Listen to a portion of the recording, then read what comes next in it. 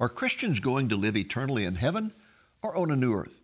Will they have bodies or will they be ethereal spirits? And will they have meaningful things to do? These and other questions will be addressed in our program today. Stay tuned. Lamb and Lion Ministries presents Christ in Prophecy, a program that focuses on the fundamentals of Bible prophecy, showing how current events in the news relate to biblical predictions of end-time events and the soon return of Jesus. Now, here's your host, Dr. David Reagan. Greetings in the name of Jesus, our blessed hope, and welcome to Christ in Prophecy. Each year, our ministry sponsors a Bible conference that is held in Dallas, Texas area mid-July. In 2017, our conference theme was Living with Hope in the End Times. The conference began with an overview of the Bible's end-time promises to believers, promises that should provide us with hope. That overview was presented by Dr. Ed Hindson of Liberty University. He was followed by Dr. Tommy Ice, who spoke about the promise of the rapture. Next was Pastor Glenn Meredith, who presented a fascinating talk about heavenly rewards. He was followed by Evangelist Don Perkins, who spoke about the millennial reign of Jesus. And Dr. Andy Woods wrapped it up by explaining what the Bible says about the promises of the eternal state. Dr. Woods is a native of California, where he attended college and earned a law degree. In 1998, he shifted gears and started making the transition from law to theology when he decided to enter seminary. He ultimately earned a doctorate degree in biblical exposition from Dallas Theological Seminary. He currently serves as pastor of Sugar Land Bible Church in the Houston area while serving as president of Schaefer Theological Seminary in Albuquerque, New Mexico. Here now is part of his presentation.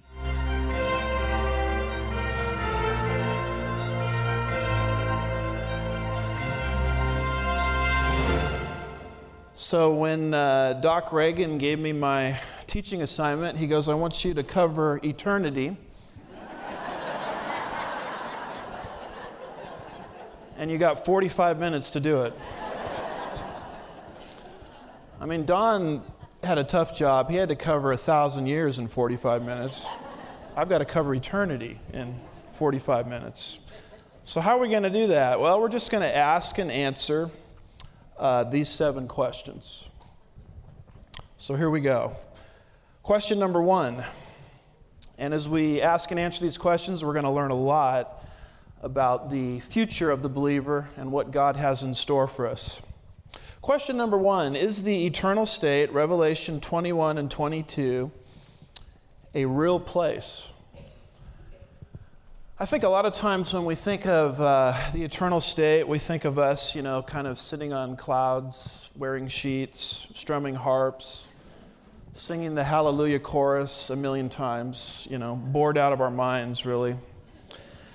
But when you actually get into the biblical text and you start to see what the Bible says about the eternal state, it uses terms that, there's no reason you can't take them literally anywhere else in the Bible. So why not take them literally here? Things like verse 2, city, Jerusalem. Verse 12 of chapter 21, gates, tribes. Verse 14, foundations, apostles. Verse 16, square miles. And on we could go. What is the eternal state? It's a real place. And as I'm going to show you today, it's a real city. It's just as real as the city of Dallas, the city of Houston, the city of Washington, D.C. Well, maybe that last one doesn't work very well with an analogy. But it's an actual geopolitical place that's coming to planet Earth, as we're going to see a new Earth. This takes us to question number 2. What is and as I have there on the screen, the theological significance of the eternal state? A fancy way of saying, what's the big deal about the eternal state? Why should we, as Christians living in our time period, care about what the Bible reveals about the eternal state? I have 3 quick subpoints to share with you.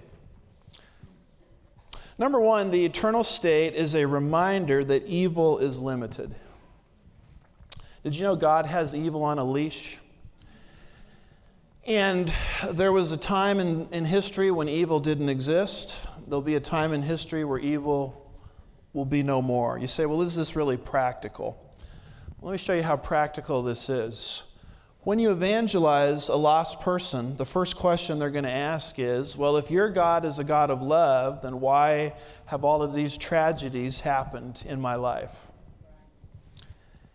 And most Christians are sort of caught flat-footed with that. But the reality of the situation is we have a tremendous answer. The world that we're living in is not the design of God. It's a repercussion of the creature's decision to rebel against God. In other words, what is happening today is abnormal. If you want to know what normal is, you study Genesis 1 and 2 before evil entered the picture. And you study Revelation 21 and 22 when evil will leave the picture. And this, to my understanding, is something that's completely unique to the Christian worldview. Every other false religion out there, every other belief system, whether it be evolution, reincarnation, they basically teach this idea that what's happening now is normal. It's always been and it will always be. And how different it is when you actually study the Word of God and find that evil is limited, it's on a leash. A time is coming in history in which evil will be no more. Second point I want to bring to your attention is the eternal state is not a, can I use the D word, a dispensation. You say, what is he talking about? What is a dispensation? A dispensation is basically a test. There are basically 7 times in the Bible where God puts humanity through a test. And sadly, many people look at the eternal state as a dispensation. Many people, when they draw their prophecy charts, make it look like the eternal state is just another test that God is putting man through. But the reality of the situation is by the time we get to the eternal state, man has already been tested. And that's why the eternal state looks so similar but different than the Garden of Eden. In the Garden of Eden, there's a division of light and darkness, but in the eternal state, there's no night. In the Garden of Eden, there's a division of land and sea, but in the eternal state, there is no sea. In the Garden of Eden, there's a sun and moon, but in the eternal state, there is no sun and moon. In the Garden of Eden, we have a garden, but the eternal state is a city. And we can go on with this chart and the next chart, looking at the basic differences between the Garden of Eden and the eternal state. Why doesn't God just put us back into a garden again? The answer to that is man has already been tested by the time we get to the eternal state. There is no more test for humanity. So God does not put us back in a garden, but in a city. So what then is the storyline of the Bible? It can be summed up this way: from a garden to a city with a cross in between. And that nicely summarizes the biblical message. One other subpoint I'll bring to your attention is when we talk about the importance of the eternal state, I want to get this across. The eternal state is going to be greater and better than the millennial kingdom. Can you believe that? Didn't Don Perkins do a great job explaining to us the millennial kingdom? And when I think about the millennial kingdom, I can see why the Lord told us to pray, thy kingdom what? Come. So we can't wait for the millennial kingdom to come. But beloved, the reality of the situation is you ain't seen nothing yet. The eternal state is even greater than the millennial kingdom. Here's some of the things Brother Perkins brought to our attention concerning the millennial kingdom, the Israel's land promises being fulfilled, Christ's direct rule, prosperity, topographical changes. But that, as wonderful as it's going to be, is small potatoes compared to the eternal state. You see, in the millennial kingdom, sin is restrained, as Don taught us in the last session. In the eternal state, sin is removed. In the millennial kingdom, the curse is restrained, but in the eternal state, the curse is removed. In the millennium, as Brother Don explained, based on Isaiah 65, the reality of death is still there, but not so in the eternal state. In the millennium, you're going to have mortals and resurrected people dwelling together, but in the eternal state, only resurrected people. In the millennial kingdom, you're going to have to evangelize. The descendants of those who survived the tribulation period and entered the kingdom in their mortal bodies, who have children, their children will have to be evangelized. Their grandchildren will have to be evangelized, and so forth. But in the eternal state, there's no need for evangelism. The millennial kingdom is a renovation of this earth. As I'm going to try to show you in a minute, I think the eternal state is a brand new creation. The millennium only lasts 1,000 years. The eternal state lasts forever. The millennial kingdom is a transitional time period. The eternal state is non-transitional. Other differences we could explain. One of them is the influence of Satan. Satan, as we learned in the last session, has one final hurrah at the end of the millennial kingdom. That's not going to be the reality in the eternal state. In the millennial kingdom, there's even a form of rebellion, although it's suppressed. Based on the passage we saw in the last session, Zechariah 14, 16 through 18, but there is no rebellion in the eternal state. So I say this of the eternal state, bring it on. It's something that is even greater than the millennial kingdom itself.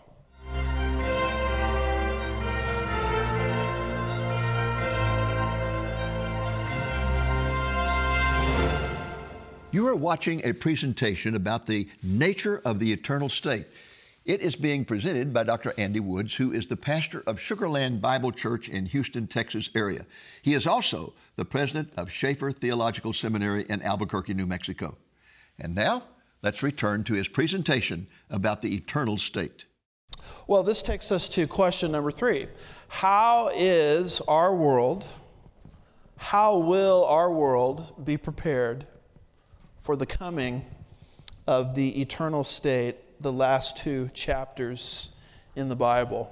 You might want to jump over to 2 Peter chapter 3 and verse 10. Notice what it says there.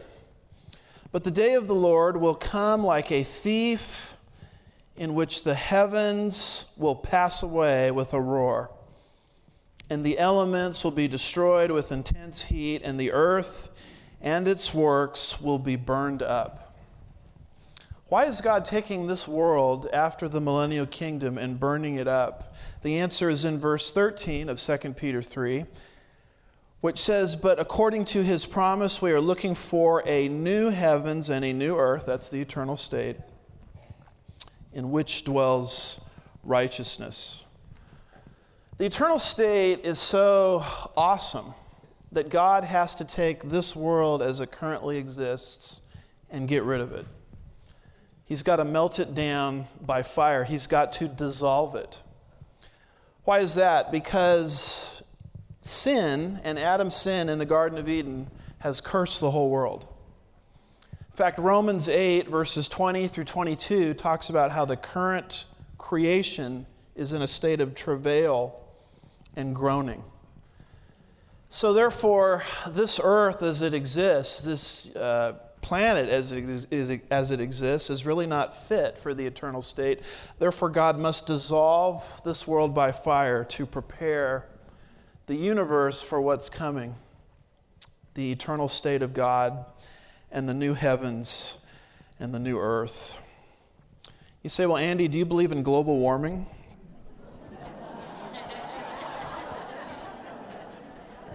Well, in the biblical sense, I sure do believe in global warming. Described right there in 2 Peter chapter 3 and verse 10. Global warming is coming to planet Earth.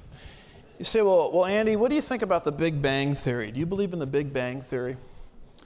Absolutely, I believe in the Big Bang Theory. We just read about it in 2 Peter 3 and verse 10. I just think the Big Bang is at the end and not the beginning. And the poor evolutionist has got the whole thing backwards. They've got their big bang at the beginning, and the Bible puts it at the end. It's amazing how smart people can get if they consult the Word of God. So the eternal state is a very real place. It has great, great significance. This world has to be dissolved to be prepared for its arrival.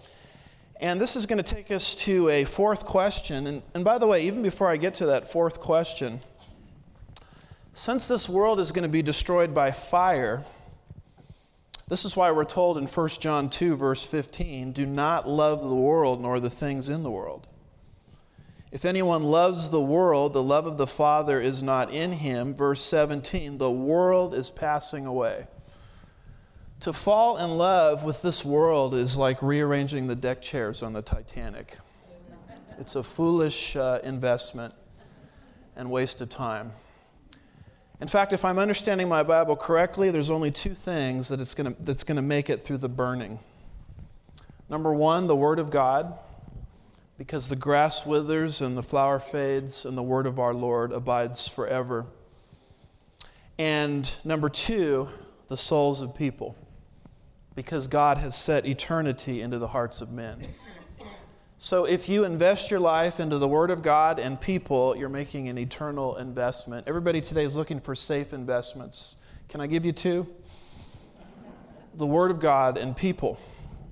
So understanding it this way revolutionizes our priorities in the present. It's almost like when you go to the store and you buy some milk and it's stamped on there, not good after such and such a date. God has taken this world and placed a stamp of expiration on it. And we ought to live according to divine priorities. Well, this takes us to a fourth question. What is going to be absent from the eternal state? You learn an awful lot about something by noting what is not there. The Bible is very clear about many, many things that will not be in the eternal state. Number one, no Satan. Number two, no sea. I was teaching this in Southern California, and a surfer came to my class, and he was really disappointed about number two. I said, don't worry, whatever God takes away will be replaced many times over. No death, mourning, crying, or pain. No sun, that's the S-U-N, the luminaries. No moon. I have all the scripture verses there where you can look these up on your own. No temple, no night, no evil, no curse. Look, if you will, at Revelation 21 and verse 4, one of my favorite verses in the whole Bible. It says, He will wipe away some of the tears from their eyes. Oh, I'm sorry, it doesn't say that. He will wipe away every tear from their eyes. There will no longer be any death, no longer be any mourning, no longer being any crying or pain, for the first order of things has passed away. Look at all the things that will not be in the eternal state. Number one, tears. Number two, death, which still exists, as we learned in the last session, in some form, even in the millennial kingdom. No mourning, no crying, no pain, for the first order of things has passed. Notice, if you will, Revelation 21 and verse 8. It continues. It says, But for the cowardly and the unbelieving and the abominable and murderers and immoral persons and sorcerers and idolaters and all liars, their part will be in the lake that burns with fire and brimstone, which is the second death. What's not in the eternal state? Number one, cowardly. Number two, unbelieving. Number three, the abominable. Number four, murderers. Number five, immoral persons. Number six, the psychic hotline. Sorcerers. Number seven, idolaters. Number eight, liars. Stephen Lawson, in a book called Heaven Help Us, talks about all of the things that will not be in the eternal state. He says, imagine a world without hospitals, without funeral homes, without grief counselors, without abortion clinics, without divorce courts, without bankruptcy courts, without teen suicides, without sexually transmitted diseases, without missing children, without drug addiction, without drive-by shootings, without rapes, without cancer treatment facilities, without misunderstandings, without financial shortfalls, without apologies, without racism, without hurt feelings, without crime, without malnourishment, without depression, without emptiness, without sadness, without bad habits, without Democrats. I'm sorry, I added that one.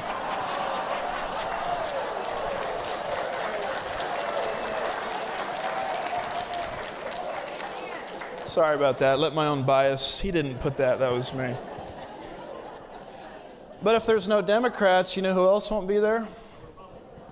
No Green Party. Anyway, this is my attempt to keep everybody awake. So when you start to look at all the things that are not going to be in this eternal state, you start to get a great picture, do we not, of what it's going to be like for the believer.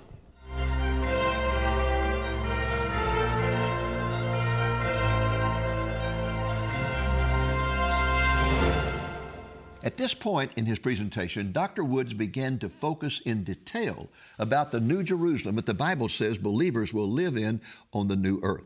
Following his in-depth description of the New Jerusalem, he proceeded to his sixth question concerning what life will be like inside that New Jerusalem. He then concluded his presentation with his seventh question: how can one gain admission to the eternal state? Here is the answer to that question. If the eternal state is characterized by complete and total holiness, how can I get into it when I'm a sinner by nature? Well, you can't get into it through performance, I'll tell you that much. You can't get into it through good works. Romans 3 verse 20 says, "But because by the works of the law no flesh will be justified in his sight." In fact, the book of Isaiah Chapter 64 and verse 6, of our good works that we do to curry God's favor, God calls them filthy what? Rags. So how do I, as a sinner by nature, get into a holy environment? Not through my own effort. I get into it through one way: righteousness transferred to me. Not my own righteousness. Righteousness from the outside transferred to me. We call that imputation or transfer. You know, if I was stuck on a desert island and they only let me have one Bible verse to take with me on the desert island, these are the weird things I think of. What verse would I pick? What I would pick is Philippians 3:9, which explains Christianity, I think, better than any other verse in the Bible. Paul, a man who had all the good works in his unsaved life, says this: "And may be found in him, not having a righteousness of my own." Did you see that? "Not having a righteousness of my own derived from the law, but that which is through" what? "Faith in Christ, the righteousness which" what? "Comes from God." On the basis of what? Faith. That's how you get into the eternal state. You cannot get into it through your own self-righteousness and my own self-righteousness. The righteousness of Jesus Christ has to be transferred to my account positionally, and that happens very clearly according to the Scripture on the basis of faith, which basically means trust or reliance or dependence upon. The transferred righteousness of Christ functions like a passport. You know, I've traveled a lot lately, twice to Germany this summer, once to Australia. And when you travel internationally, you begin to figure out how important your passport is. Your driver's license ain't not going to help you. The passport is everything. That gets you in, that gets you out. What is your passport into the eternal state? The only passport that's valid is the transferred righteousness of Christ. And it is our conviction at this conference that if you're here today and you've never placed your personal faith in Jesus Christ, and no doubt there are people in that condition, maybe in this room, maybe listening online, they know a lot of religiosity, but they've never really trusted in Jesus Christ alone for salvation. We know from the upper room that the Spirit of God convicts us of our need to do this. The Spirit of God is sent into the world to convict us of our need to place our personal faith in Jesus Christ and Christ alone. Not my performance, not my denomination, not my good works. And if the Spirit is placing some under conviction, our very strong exhortation, the best you know how, in the privacy of your own mind, heart, and thoughts, is to trust exclusively in Jesus Christ for your eternity and the safekeeping of your soul. As you do that, you've now gained entrance. You've now gained your passport into the eternal state.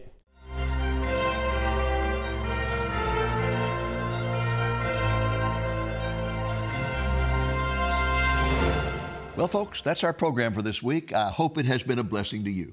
In just a moment, our announcer will tell you how you can get a complete copy of Dr. Wood's presentation together with the other 5 presentations that were made at our 2017 Bible Conference. And speaking of Bible conferences, our annual conference this year is scheduled for mid-July. The theme will be Prophetic Voices to America. It will begin on a Friday evening with a concert by a wonderful Christian band called Southern Raised. They will be followed by the keynote address that will be delivered by Dr. Robert Jeffress, the pastor of First Baptist Church in Dallas. The conference will continue all day Saturday with both music and speakers, including White House correspondent Bill Koenig, Messianic Jewish leader Jan Markell, internet sensation Billy Crone, Messianic Rabbi Jonathan Kahn, and myself. The conference is free of charge. For all the details, consult our website or give us a call. Well, folks, that's it for today. The Lord willing, I hope you'll be back with us again next week. Until then, this is Dave Reagan speaking for Lamb and Lion Ministries, saying, look up, be watchful, for our redemption is drawing near. Folks, I am delighted to announce that the video album of our 2017 Bible Conference is now available for distribution. The theme of the conference was Living with Hope in the End Times. The album contains 3 DVD discs, and they in turn contain all 6 of the presentations that were made at the conference, most of which ran 50 minutes in length. Dr. Ed Hindson, the Dean of Liberty University School of Religion, kicked off the conference by presenting an overview entitled The Believer's Exciting Future. He was followed by Dr. Tommy Ice, the director of the Pre-Trib Research Center, who spoke on the promise of the rapture. Next was Pastor Glenn Meredith of the Brookhaven Church in McKinney, Texas, who presented an inspiring sermon about the promise of rewards. Evangelist Don Perkins, the founder and spokesman for According to Prophecy Ministries in San Diego, California, spoke on the promises of the millennium. Dr. Andy Woods, a Houston area pastor and the president of the Schaeffer Theological Seminary, presented a fascinating study of the promises of the eternal state. The last presentation on the album was one that I made regarding the question, is there any hope for America? It can be yours for a gift of $25 or more, including the cost of shipping. To order a copy, call the number you see on the screen Monday through Friday between 8 a.m. and 5 p.m. Central Time, or order online at lamblion.com. Thank you for joining us on today's Christ in Prophecy, a presentation of Lamb and Lion Ministries, a non-denominational ministry dedicated to teaching the fundamentals of biblical prophecy and proclaiming the soon return of Jesus.